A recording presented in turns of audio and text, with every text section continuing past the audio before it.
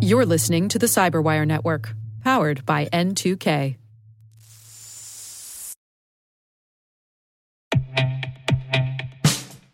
And now, a message from Cyberbit. Mastering cybersecurity is like mastering a sport. You build muscle memory through rigorous practice, then you train as a team to foster cohesion while operating under pressure. Like athletes, cybersecurity professionals thrive on hands-on simulation. But traditional courses, certifications, and open-source labs won't build you a winning team. You need Cyberbit. Cyberbit offers a hyper-realistic simulation environment for your SOC, IR, and C-suite to refine your skills, all using the market-leading SIMs, EDRs, firewalls, and WAFs they use every day. Cyberbit is offering Cyberwire listeners a free live-fire exercise. Sign up your team now at cyberbit.com/cyberwire.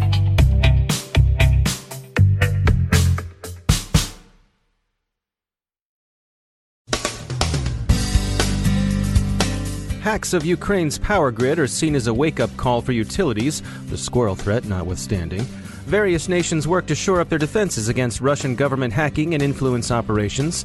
Russia protests its innocence, but there are some reliable reports of fancy bear sightings in Norway. Cyber criminals are back, except for those behind Locky Ransomware, who seem to still be on holiday break. New approaches to ransomware and phishing, and a loyalty program at the Golden Arches may be proving problematic.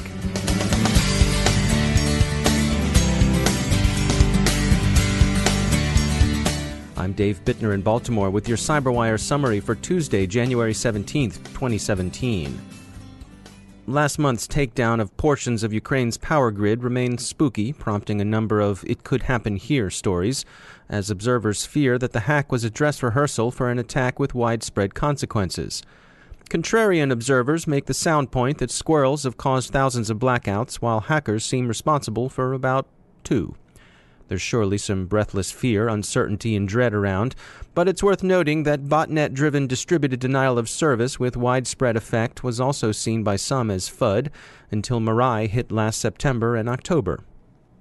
Russian authorities continue their pious denials of hacking in the service of espionage and influence, but few other governments take such protestations of good global citizenship with the seriousness the Russians would wish. France and Estonia, in particular, are working to shore up defenses. France is particularly concerned about its May 2017 elections. Guillaume Poupard, director of the French security agency ANSSI, is quoted by France 24 as saying, quote, "We're clearly not up against people who are throwing punches just to see what happens. There's a real strategy that includes cyber, interference, and leaked information," end quote. Commenting on French preparations and concerns, Ilya Kolachenko, CEO of web security firm High Tech Bridge, told the Cyberwire that he thought hardening election systems against attacks was clearly a good idea, but he thinks it unlikely that cyber threat actors would change an election's results in a highly developed country like France. Kolachenko said, quote, "Obviously, they can cause minor disruptions. However, saying that hackers can fraudulently elect a new president is like saying that gangs in a Paris suburb can defeat the French army," end quote. He added that influence operations, however, are highly probable. Estonia has long been concerned with good reason about the neighborhood in which it lives, especially since its victimization in the 2007 cyber riots. The U.S. is still mulling its own responses during this final week of presidential transition. There have also been reliable sightings of fancy bears snuffling and pawing through Norwegian military and foreign ministry targets. Security services throughout NATO are looking to their bear traps. Other threat actors, prominently including criminals, have also stirred to new activity. Palo Alto has identified and is following a second wave of Shamoon attacks. Intel Security notices that some apps available on Google Play are stealing Turkish users' Instagram credentials and collecting them in a remote server. At least 3 unnamed Indian banks are reported to have sustained attacks on their SWIFT transfer systems. The Reserve Bank of India has been notified and is advising that banks take steps to mitigate the threat. Early reports indicate that no financial losses have been sustained, but the investigation remains in progress. The attackers who hit MongoDB last week have apparently turned their attention to Elasticsearch servers, more than 2,500 of which have been infected with ransomware. This round of attacks suggests that ransomware operators are honing their techniques and adapting to newly perceived opportunities. The Cyberwire heard from Terry Ray, Imperva's chief product strategist, about this latest round of attacks. He shakes his head, metaphorically speaking, at the way enterprises continue to fail at privilege management. Quote, "There's no reason why a company with even a basic data security strategy should allow an administrator to access, much less delete, all information from a database without some level of oversight or workflow controls." End quote. He also finds it noteworthy that the criminals behind these attacks seem to think there's more money to be made through extortion than there would be for sale of the data on the dark web's black markets. There is some quiet, however, on the ransomware front. Locky seems to have gone on an extended holiday. It would be premature, however, to say goodbye to this particular ransomware strain.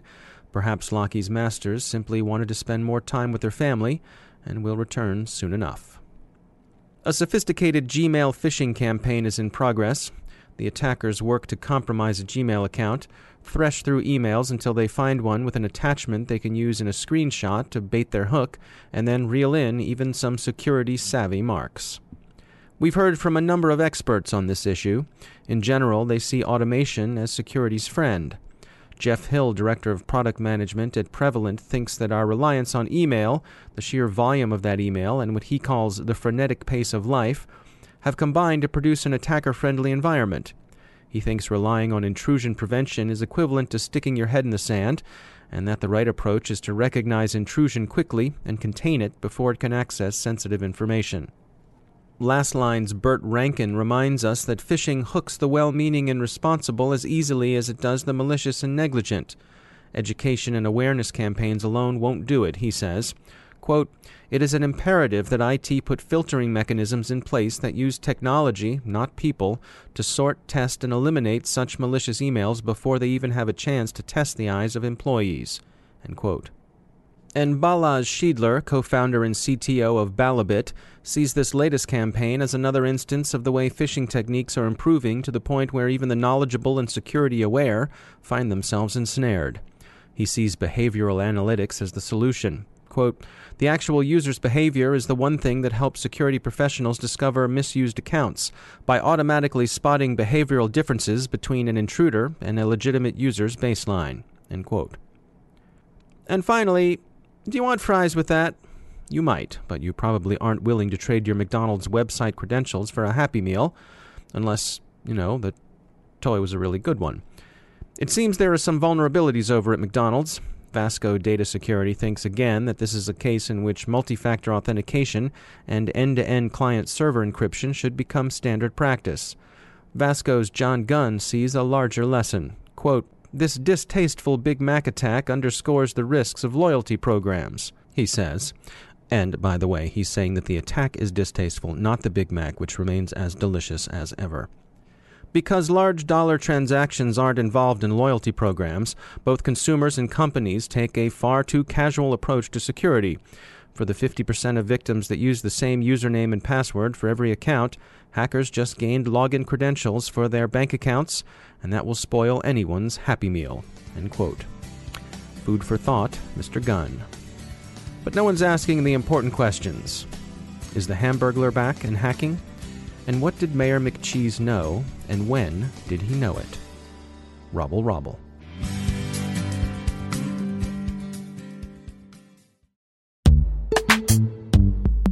Every day, your IAM tech debt grows. Your multi-generational services struggle to work together.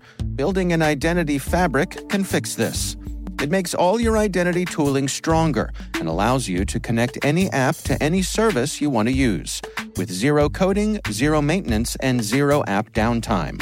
Strata's identity orchestration platform separates the identity logic from your applications, so you can optimize existing IAM tools and manage them in a single control plane. Now, every vendor, standard, and architecture work together.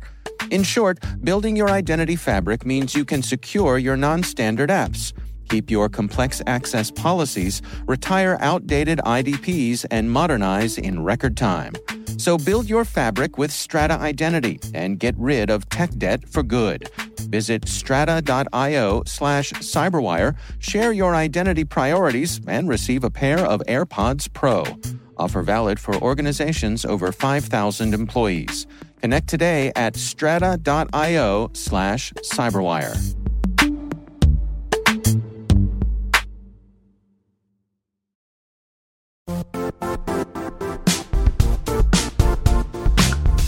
The IT world used to be simpler.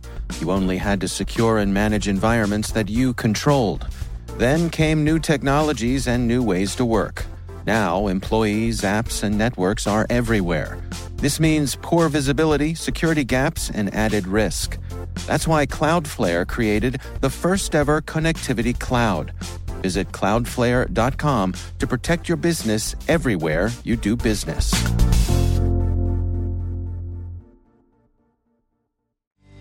Joining me once again is Dale Drew. He's the Chief Security Officer at Level 3 Communications. Dale, you sent me a subject that you wanted to talk about today. It's BGP Flowspec. Now, this to me sounds like something that I would hear at a plumber's convention, but evidently it has something to do with DDoS attacks. So help us out here. What does it mean? Well, I mean, yeah. Welcome to the world of the internet, where we make everything everything's a three-letter acronym, right? Exactly, as complex as we possibly can. Right. We're actually very, very sort of proud of this implementation. So Flowspec, so BGP is sort of the heart of the internet. It's the thing that tells the network how to route packets across its fabric, and it tells other network providers what networks it is allowed to come to it, and it's allowed to send to it. So it really is sort of the flow, the blood flow of the internet itself, and we like to think of it as the heartbeat. Mm-hmm. From a Flowspec perspective, what this allows us to do is this allows us to push essentially firewall rules to the internet via BGP. It allows us to be able to say, if there's a bad guy coming in from a particular network, we can now have automation that identifies that bad guy, sees where that bad guy is coming from, and automatically pushes out the ability to prevent that bad guy from putting bad packets on the internet, at least our internet. And so what we're talking about with other internet providers is this concept or this idea that we could be sharing this data across the entire backbone ecosystem. So imagine a situation where backbone providers now have access to enriched IP reputational data that tells it who the bad guys are, what sort of attacks they're originating in, which ones are super serious backbone impacting events versus sort of the normal everyday scanning and churning. And now backbone providers can take proactive steps as a collective entity to be able to stop bad guys in their tracks across the entire backbone ecosystem. So it's something that we use to protect our backbone, something that we use to protect our customers. It's very, very adaptable, and it uses a lot of the existing ecosystem to do it. So this works on 20-year-old routers as well as one-day-year-old routers. But it's something that we can also communicate out to the rest of the ecosystem. And so we think it's going to be a major step function in identifying and stopping bad guys globally. Is there any resistance to it? Is there any overhead that goes along with it that might be an issue for anyone? I think the devil's in the details, right? I mean, it's this idea of what's the temperature setting or the barometer setting for a particular ISP that they're willing to block versus another one. One provider might be a little bit more aggressive in stopping threats more proactively, and other providers may want to be a little bit more cautious and only do those events that could be potentially directly backbone impairing or are currently backbone impairing. And so we're having a lot of discussion about how we directly associate the weight of the reputation to the data feeds that we're sending so that this enriched data could be used across all those sort of spectrums of temperament. And so, the whole goal is that once you feel comfortable with it and once it starts to work, we can then as an ecosystem have a really good communication channel to be able to focus that for more specific threats. All right, Dale Drew, thanks for joining us.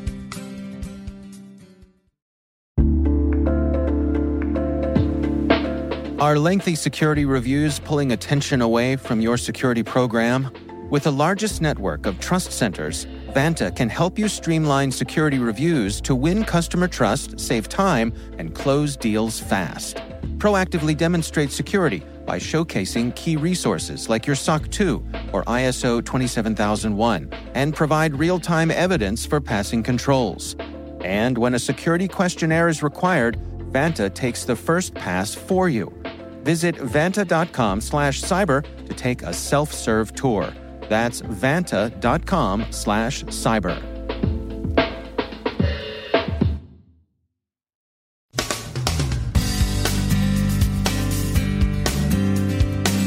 And that's the Cyberwire. We are proudly produced in Maryland by our talented team of editors and producers. I'm Dave Bittner. Thanks for listening.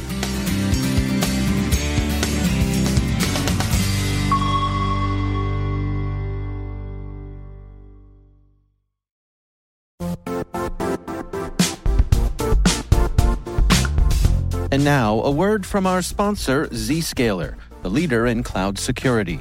Cyber attackers are using AI in creative ways to compromise users and breach organizations.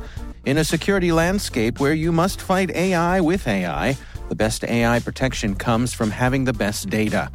Zscaler has extended its zero-trust architecture with powerful AI engines that are trained and tuned by 500 trillion daily signals.